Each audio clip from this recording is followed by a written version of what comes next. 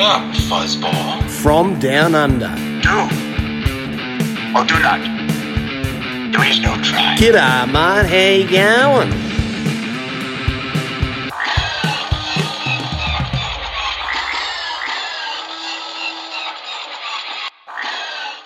G'day, mate. How you going? This is your pal, Adam O'Brien, the Fantha from Down Under, and this is episode number 12. That's right, the 12th episode of this here podcast, come to you live from Quinlan's Cantina in the Gold Coast of Australia.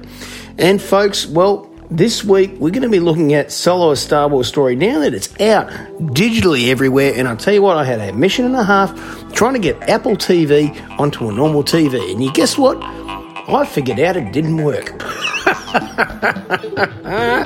Well, I found a smart TV, and I wasn't so smart to put it together with Apple TV, but now I've figured it out, and I've been watching some Solo: A Star Wars Story.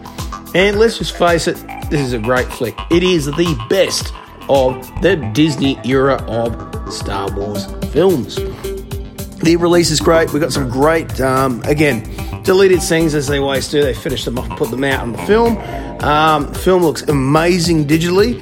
And let's just say the behind the scenes look fantastic. And the fact that we actually have speeders built on a V8 chassis. That's right, a V8 that's got screaming around the place. No wonder Alden Ehrenreich had a great time playing Han Solo. That's right. So tonight, we're going to get straight into our interview with our guest tonight. We have my dear pal and fellow Star Wars fan, Eric Onkenhout, joining us here on the show to chat a little bit of Star Wars. Let's get into it. Welcome to the Fantha Tracks Radio's The Fantha from Down Under. I'm your host, Adam O'Brien, and coming to you live from Quinlan's Cantina in the Gold Coast of Australia. Joining me all the way from Boston in the United States of America is a dear friend, and he is a Star Wars fan just like the rest of us as well, and he loves Star Wars. That's right. Joining me here is Eric Onkenhout. Mate, how are you? Hey, Adam. Good to see you again. Good to see you again too, buddy. Mate, how you been? I've been very well. Thank you very much.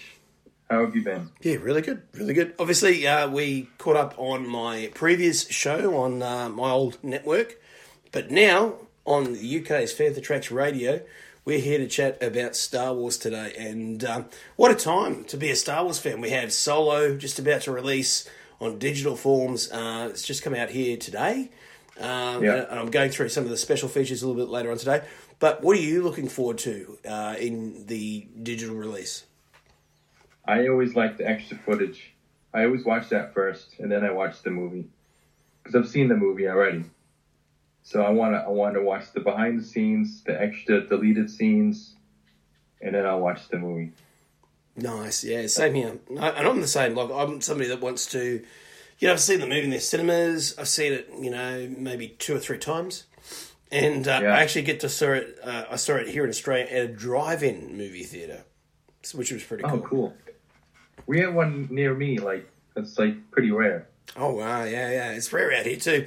I do believe this is the last one in Australia. So, wow. Yeah, we didn't get to see a lot of the great ones over the years there. I think the last movie I saw in the drive-in was Xanadu. Oh, my gosh.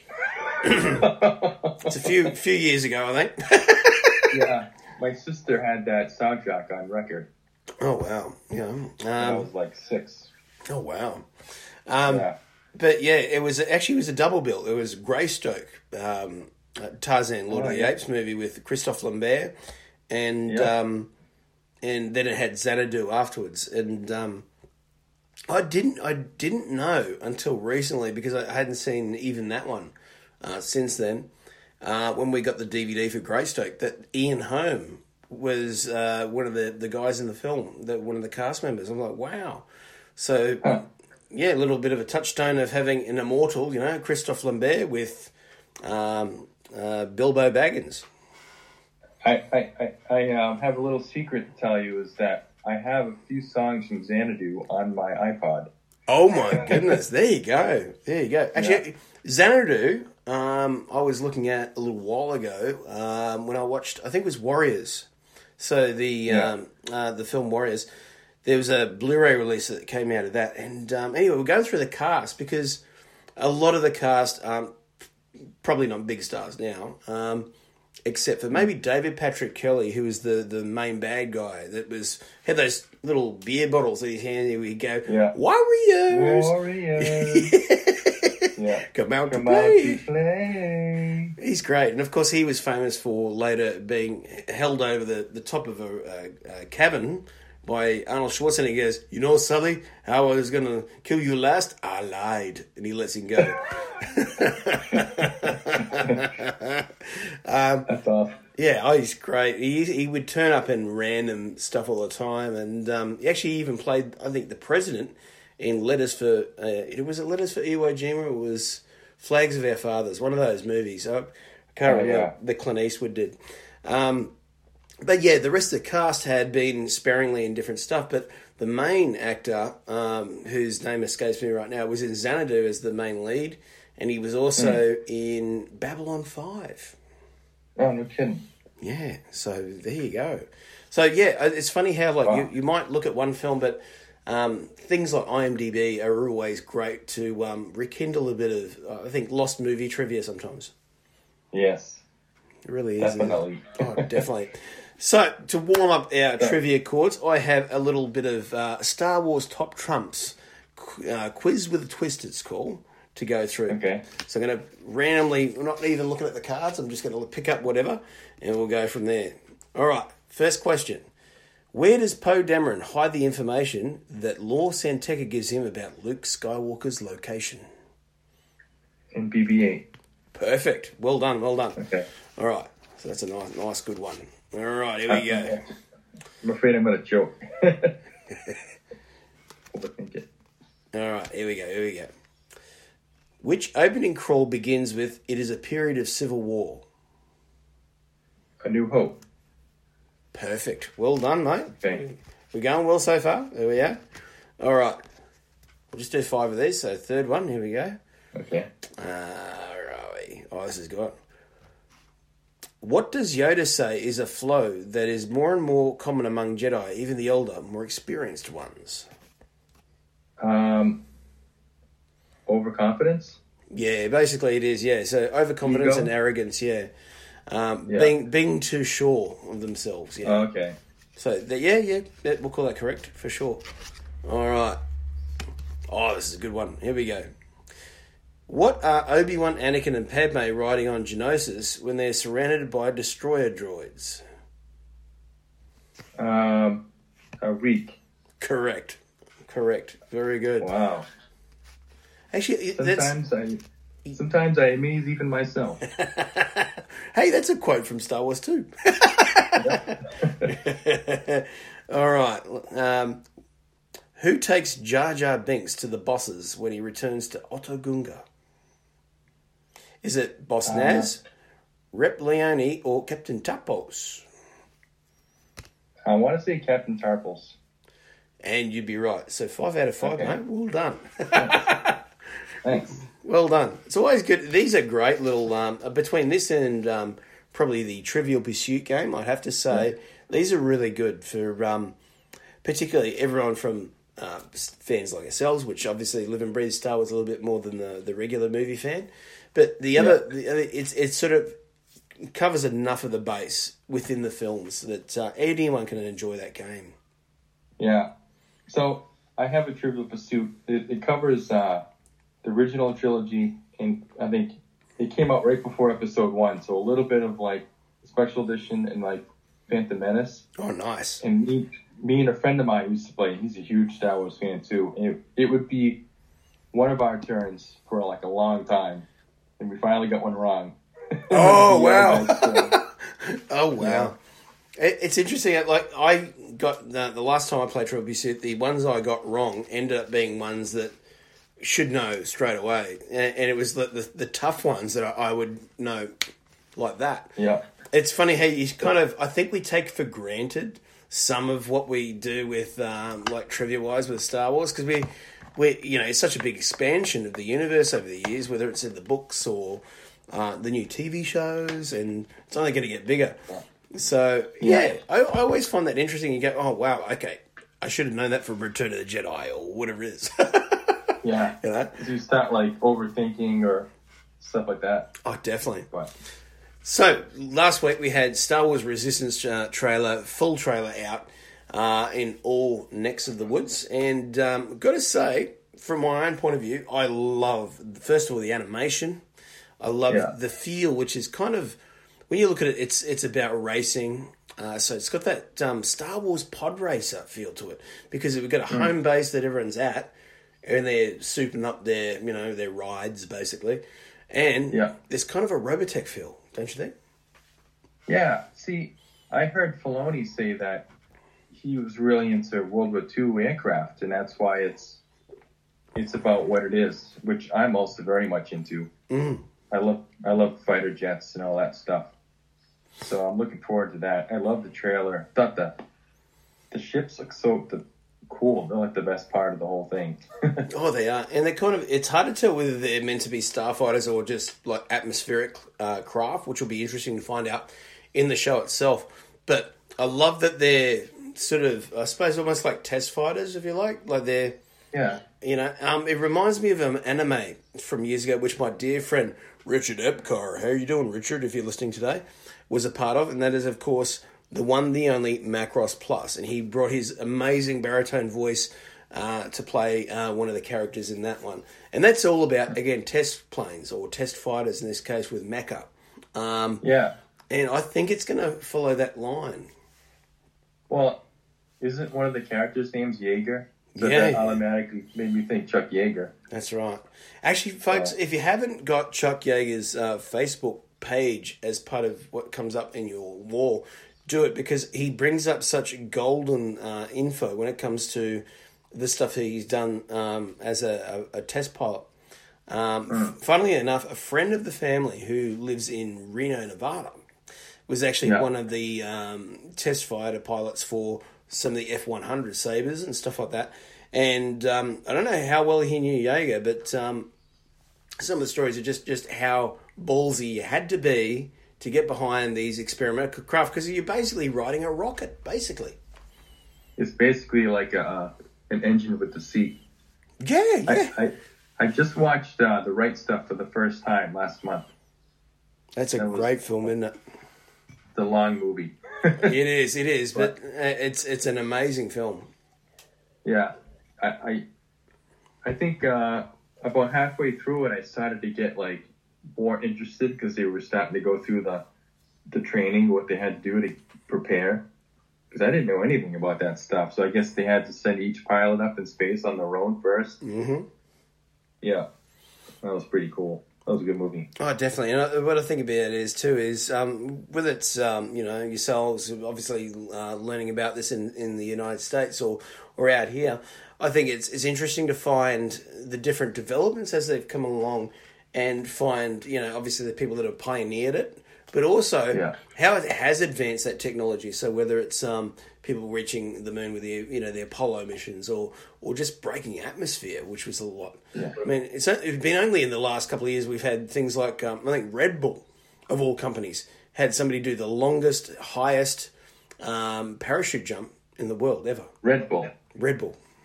Okay. Yeah, true. Yeah, it's on YouTube. I'll send you a link later. It's basically a guy went right up to the top. The jumper, I can't remember his name, but it's past the stratosphere, and literally was stuck in space. And he was in a little capsule, and he had his own little setup of basically everyone telling him, right, you're at such and such a height, get ready. And he had to go through the whole list of stuff, just like an astronaut would, basically, before he could release. And then you could actually see him coming through the clouds like a bullet. I mean, it was coming and he had to have the protection that, obviously, like a shuttle comes down, or any object, you're going to get the heat. So you had to have that heat resistance as well.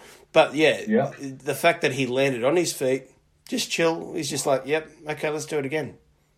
Wow. Bugger that. That's amazing. I'm like, I ain't doing that.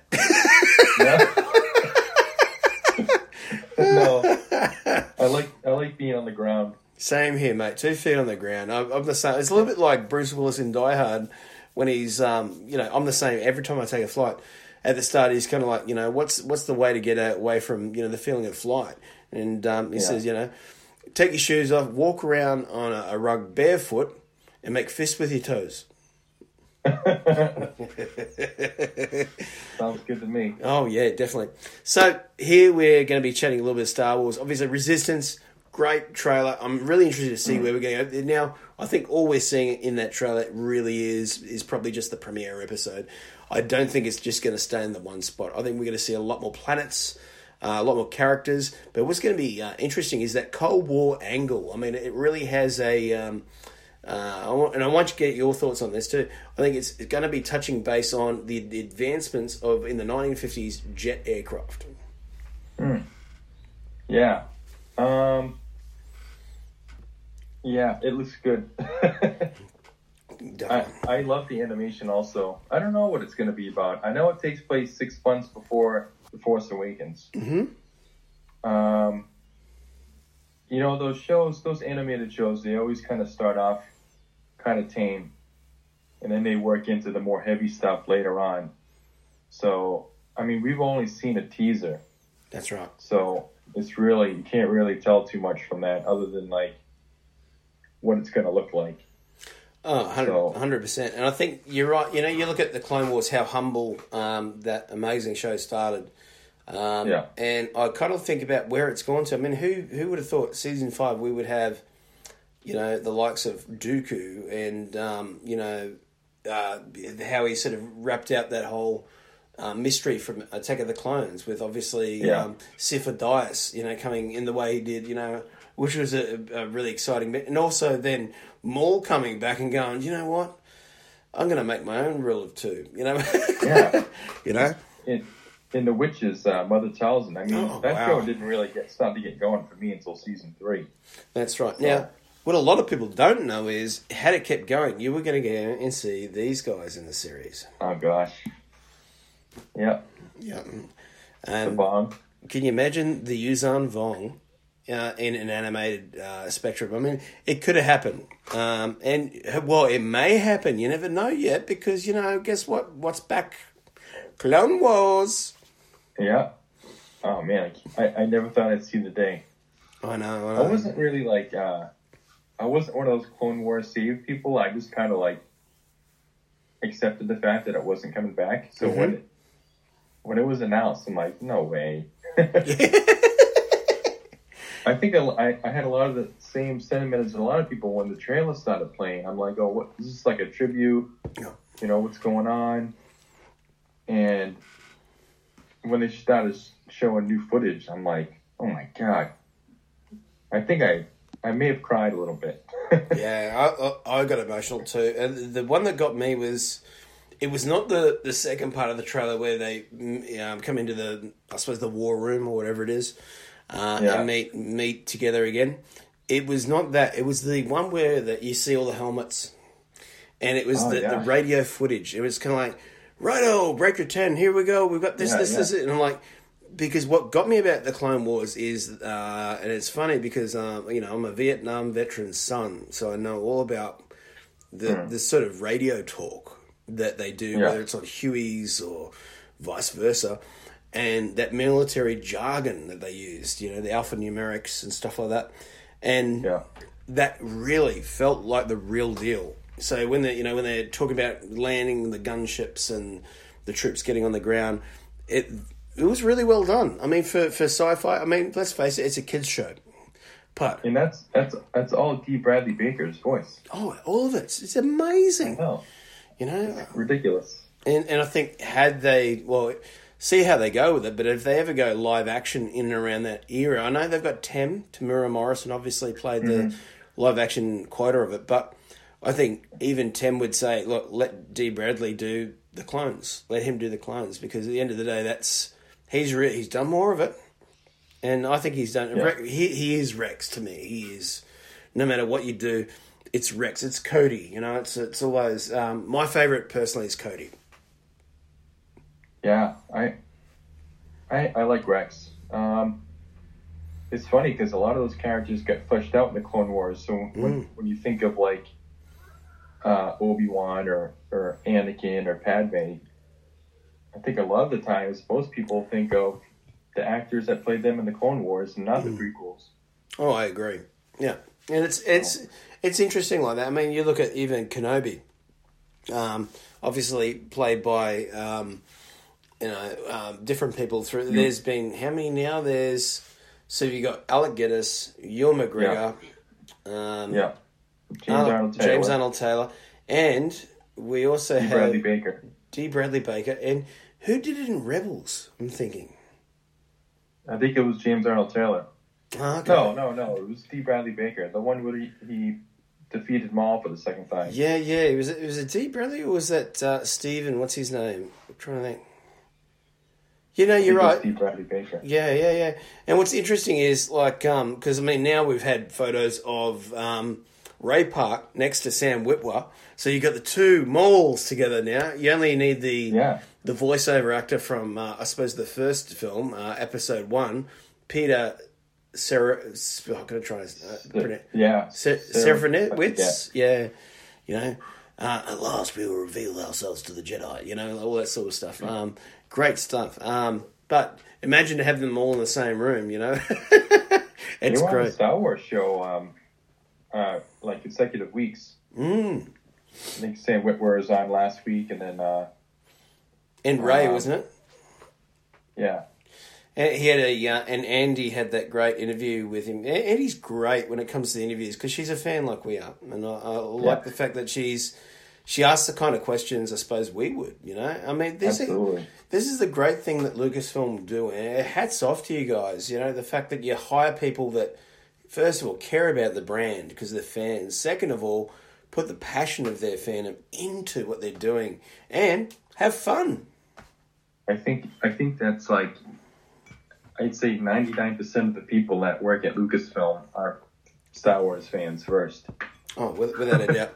Without a doubt. And that's what's so great about it, I think. You've got people that really care. And, they get into it as much as we do. I think it's fantastic. Now, speaking of that, we were talking a bit off air just before about soundtracks. Now, for you guys out there who are into LPs and stuff like that, you'll like this. I've picked up one. It's John Williams, the Boston Pops, Out of This World. And what's interesting is that Eric also has somebody in his family who has the same one but on CD. Yep, my dad's. It's amazing. What I love about these is not just the artwork, but there's a lot more info. They really give you... It's a bit of an art piece when you get one of these. And, I mean, this one covers everything from 2001, E.T., Alien, Jaws, and Battlestar Galactica, which was always great. So, I mean, again, it's a little bit of everyone, but John Williams conducting the entire lot. So it's interesting because it's his, I suppose, ode, if you like, to all those others. So that's a great one. And if you are, well, I don't think this is Star Trek, I suppose it is. It's a medley, and also from Disney's The Black Hole, the Mego one, which is great. That one I do not have. And this one's fantastic. It's basically a group of different musicians, and it's all produced by Miko Monado. And basically it's different medleys from both Star Trek, the show, the film, and also a little bit of, I think it's Wrath of Khan, if I remember, in there too. But then they, on the second side, it's music from Disney's The Black Hole, which my pals from Phantom Podcast Network absolutely love. That's good stuff. It is. But when we really get down to it, I think what's great about the music like that too is that, I think John Williams really, influenced so many different people. And I was only talking about his other scores the other day with somebody, and they talk about, and I didn't know enough about his TV credits. He did the original Lost in Space. Yes, he did. I actually knew that. I knew something you didn't know for once. Nice. If you look at the credits, he's called Johnny Williams. That's right, he is too. Yeah. Johnny. Wow. Yeah. There you go. There's something you find, sometimes here and there. that you don't know. And I didn't know that one, so. Finally. I know, right? Now, obviously, last year we chatted, but there's been a couple of new Star Wars films since then, so I want to get your thoughts on, we're going to start with December's release last year, Star Wars Episode 8, The Last Jedi. This film came out, and obviously, in a response to The Force Awakens, a lot of, let's say, fans who I think get exactly what they want each time. They get a Star Wars film that's very entertaining, but they always have something to whinge about. And one of their things was, it was too derivative. Episode 7 was just A New Hope all over again. Well, you know what? They got what they wanted. They wanted a Star Wars film they hadn't had before. And guess what? They got it. Yeah.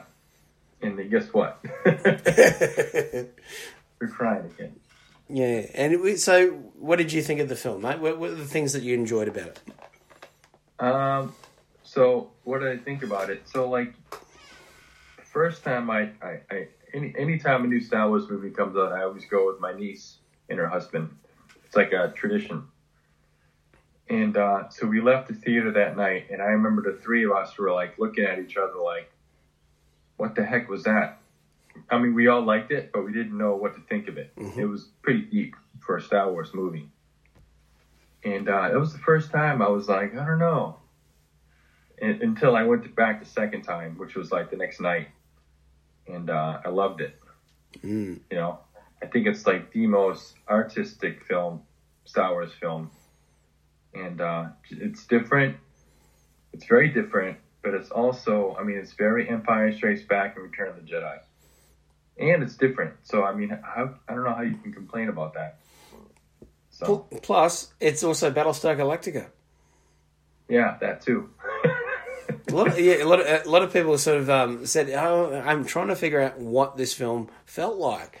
And I remember somebody, talking to me about it, and they'd seen it maybe 3 times. And you're like, well, yeah, okay, I get it. Poe Dameron is basically Apollo in this. He's trying to lead the fleet away to safety, and they've lost their home. They've lost, again, it's that sort of, nomadic existence that the Resistance has become.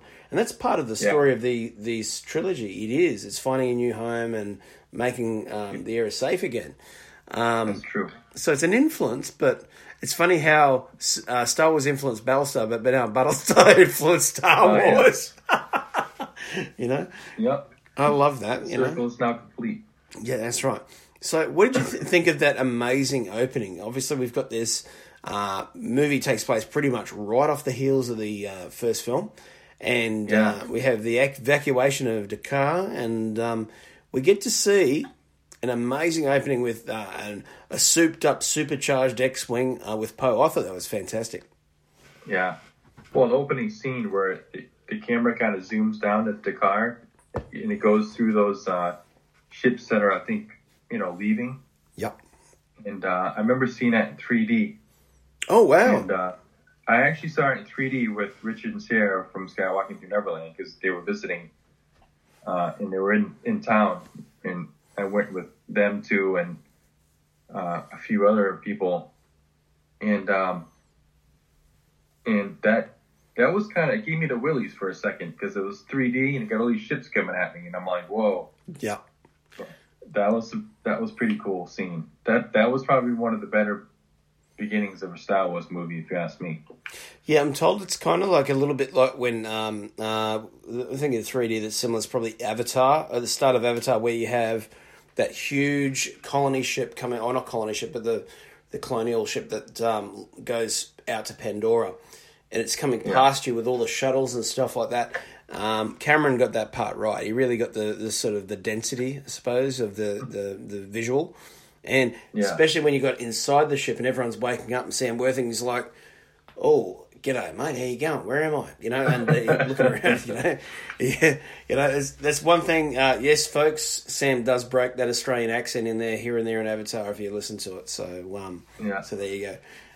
That's fun. But what's interesting too is I love the opening too with that. Obviously, we find out that Billie Lourd, so obviously Carrie's daughter, playing the same role from Force Awakens, is a bigger part of this. And I really love that now she's, by this film, really taken into first of all a speaking role, which is great. You know, we finally have a character, but I think let's hope episode 9 give her a bit more time in front of the camera. She's fantastic. I think that will happen. Mm-hmm. I hope so.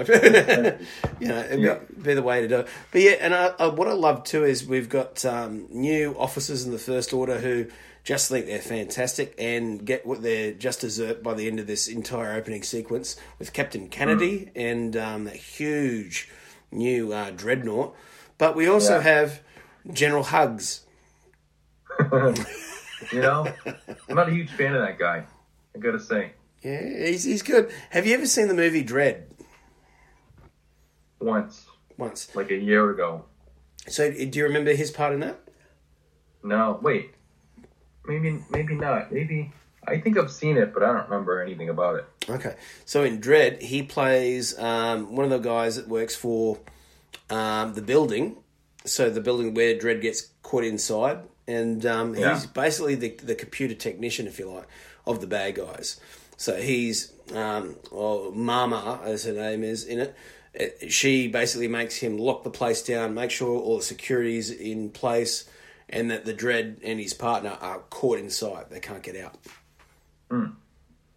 Okay. So he's the one with the eyes. His eyes have got like computer readouts inside, things like that. So, and there's Domhnall Gleeson, son of Brendan Gleeson from In the Bruges, and also Braveheart. He played Mel Gibson's Offsider in that one, which is Hamish. The guy goes, I should have remembered the Stones, hey? Your film knowledge is like beyond comprehension. It's out there. He's You have a memory like I've never seen. It's all in here, mate. I only keep the stuff that's useless. You know? No, Brendan Gleeson's great. He's one of those actors that I think should be in Star Wars too. Bring him in. He's awesome. Yeah. You know who I'd like to see in Star Wars, but it won't ever happen. Is, Tom Hanks? Oh, what's his name? He Daniel Day-Lewis. Oh, God, that'd be great. Yeah, but I think he's retired now. He is retired, unfortunately. He would be fantastic in Star Wars. I agree. Because, again, he becomes a character fully. Like, no matter what he does, he becomes a character. Actually, surprisingly, we were talking about him yesterday. I had one of my old podcast buddies, Brad Macker, here, and we were watching the film Sylvester Stallone's Cliffhanger. And the composer that did that film did Last of the Mohicans. And believe it or not, if you listen to it, there's little bits and pieces of the Mohicans music in Cliffhanger. Oh, wow. That's awesome. Once Macca had told me about it, I went, oh, wow, yeah, I actually see that. And through as it played, and you're like, wow, that came out of nowhere. I kind of like, I can kind of see it being that, and I think Gangs of New York, he was fantastic in. That was hands down. I just watched The Phantom Thread, I think last week or the week before. That was his last movie before he retired. I haven't seen that yet. So, and is it a good movie? It's very good. It's one of those movies where there's no action. It's just like, it's very, the pace is a little slow, but you're just so enthralled with like the acting. It's like you don't even care about the pace. You're just like, these people, it's like you're not even watching a movie. It's like you're watching real life. People, it was really good. He was great in There Will Be Blood. Oh, yeah. Fantastic. That was great. I didn't even realise it was him until about a third of the way through. I was watching it at my parents' place. I was over there for breakfast. Yeah. And Lincoln too. Oh, yeah, fantastic. And that's I think the thing is, with his roles, there's only one role I've really sort of picked him out in that he was just doing what he does. But, and that was The Bounty with Anthony Hopkins and Mel Gibson. Now, this is very early Australian film, and it's all about The Bounty with Fletcher Christian and Captain Bligh. And basically it was a British... the history of it for you listeners out there that may not know, history is that basically Captain Bligh and Fletcher Christian had a ship that they were on going around the bottom of South Africa, and they're on their way, I think, to the islands and stuff like that. But anyway, they had a meeting of the ways where they basically didn't agree on things, and Fletcher basically commandeered the ship. And Yeah. But anyway, it's got a great performance by Anthony Hopkins. It's very pirate-like, where he goes, "Damn you, sir, damn you, yeah, you're not taking my ship," all that sort of stuff. And it actually sounds like a pirate. It's quite good. But there's a famous Jedi Master on that ship too, believe it or not, along with the King of Rohan. No kidding. So who's the Jedi Master? Yeah. All right, I'm gonna have to try and see if I can do this, and you got to try and figure out if you know who the Jedi Master is. Okay. I don't know who you are. I don't know what you want, but you will use the light side of the Force. Liam Neeson. Liam Neeson, that's right, yeah. I had a feeling it was going to be him. And he was doing it at a time where he was doing movies like Kroll. He did quite a few American films at the time, but he was also a day player, basically. So he's doing a lot of work for the studios at the time, where they go, right, we need a really burly 6'6" guy to come in and play this role. And he would just chill out in the background, just smiling, going, "Righto, when's our tea break? Come on." Yeah.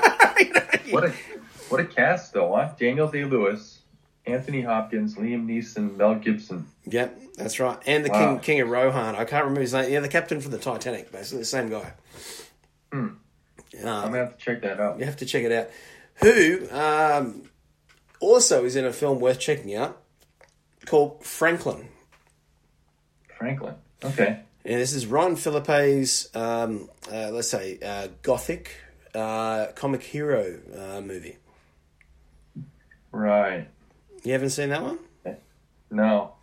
So this is basically, came out about, I think, 2009 or 2008, and it's about a war veteran who comes home who's having basically delusions of reality around him. He thinks he's in London in a sort of, I suppose, a steampunk environment, and that he's a hero taking out the bad guys. But in actual fact, he's basically a veteran with PTSD. So there's interesting parallels where you see the story from his side and the story from the real side. Wow. That's crazy. Yeah, and it kind of flew under the radar, It didn't get a theatrical release out here, believe it or not. And, I think it should have. It's a fantastic film. But, anyway, back to Star Wars. Get sidetracked. I get sidetracked, yeah. So, Timothy Zahn's been a busy boy. He's always been a busy boy. And believe it or not, he's been so busy that Lucasfilm gave him a call and they said, hey, buddy, how you going? How would you like to write another book? And he said, yeah, fine. And, of course, he did. And he did a sequel in ways to, of course, Star Wars Thrawn. And we get Star Wars Thrawn Alliances, which is, I think, one of his strongest stories in a little while. But let's get your thoughts on it, Eric. You've read the book. What did you think? I liked it better than Thrawn. I'll tell you that much. Mm-hmm. I liked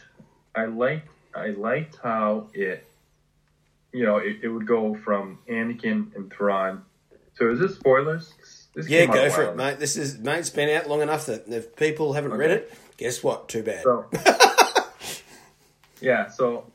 it was Anakin and Thrawn and then Vader and Thrawn. I think going back and forth was done pretty well. Because I remember reading Last Shot and I was getting confused, the timeline. So I like that. I kind of felt like Vader was kind of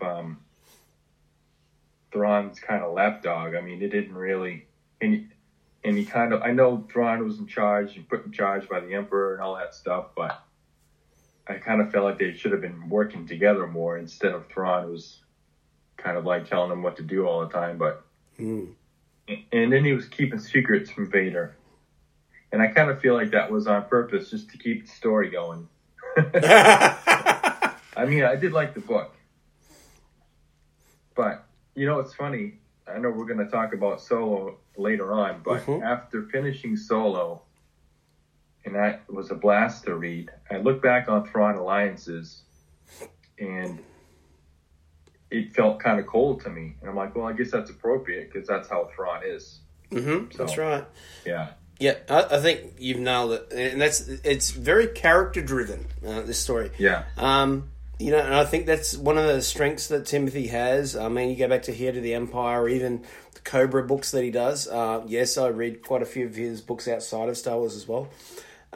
He's a very, let's say, they're character driven to a point, but he's somebody that knows his military lore, and in some ways, Sherlock Holmes-like delivery of this guy. When Sherlock Holmes is always a cold character, there's non-emotion in it. That's why you've got Watson. Watson is the human part to that. So it's kind of like an operating mechanism, if you like. And that's pretty much what Thrawn is. You know, Thrawn is somebody who looks at things outside the box, because I think he's more a machine. I mean, even more so than Vader.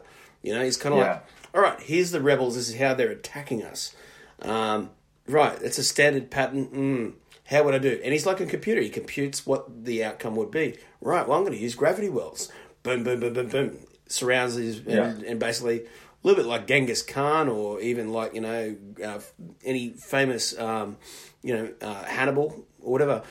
He would work something that would surround his enemies and be able to basically cut the head of the snake pretty much quickly. Yeah, it's very calculating. It got to the point where I was reading it, and I must have been close to the end, because I was actually getting a little fed up with how precise he was with everything. Mm-hmm. You know, I'm like, is this guy, I mean, I know he's not a human, but he's close enough where it's like, how can this guy be so, I don't know, I'm trying to be PG here. He's just so rigid. Yeah. I'm like, dude, lighten up, you know? Mm-hmm.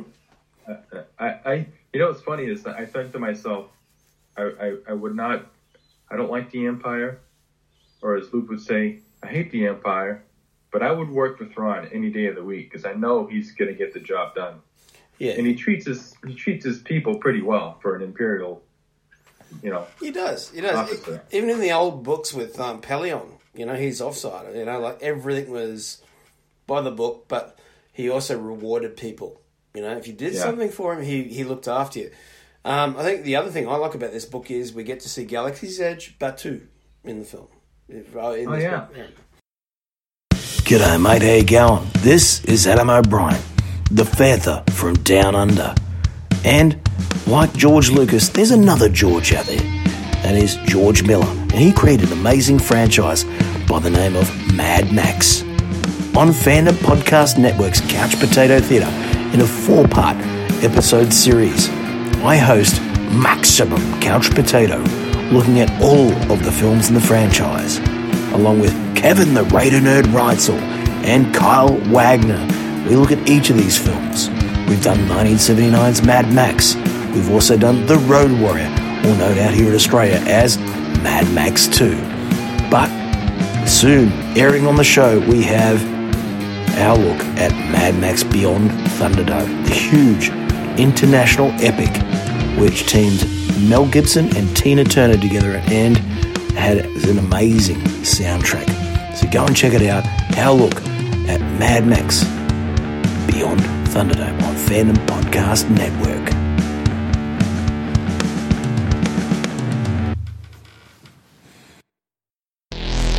Well, g'day, mate. How you going? Well, that is the end of the episode here at, of course, the Panther from Down Under. And I want to thank Eric for being on the show, and you'll be able to catch Eric in a couple of weeks' time for the second part of his interview here on the show. And while we're at it, we're going to chat about a little bit about what's upcoming here in the next month or two of the show. I'm going to be out and about doing the tour. That's right. I'll be touring around looking at the local Comic Cons. That's right. Here in Australia, believe it or not, we have people from the other end of the world coming down here to Australia to see us, the Star Wars fans, down here and show off what they've got to show us, which is, of course, new films, new TV shows, new books, you name it. And, of course, we have Darth Maul. That's right, Darth Maul, all the way from the UK. He's coming down here to see us and tell us all about what it's like to be a Sith Lord. And, of course, to be Snake Eyes in G.I. Joe. I can't wait. And, of course, we're hooking up a chat with him as soon as he gets here in the Gold Coast or Brisbane or wherever. And we've also got a lot of great science fiction talent like Keira Dalley and Gary Lookwood, of course, of 2001. Of course, Gary's also in Star Trek, the first episode with, of course, Captain James T. Kirk. So we'll be chatting to them and getting their thoughts on the current era of fandom.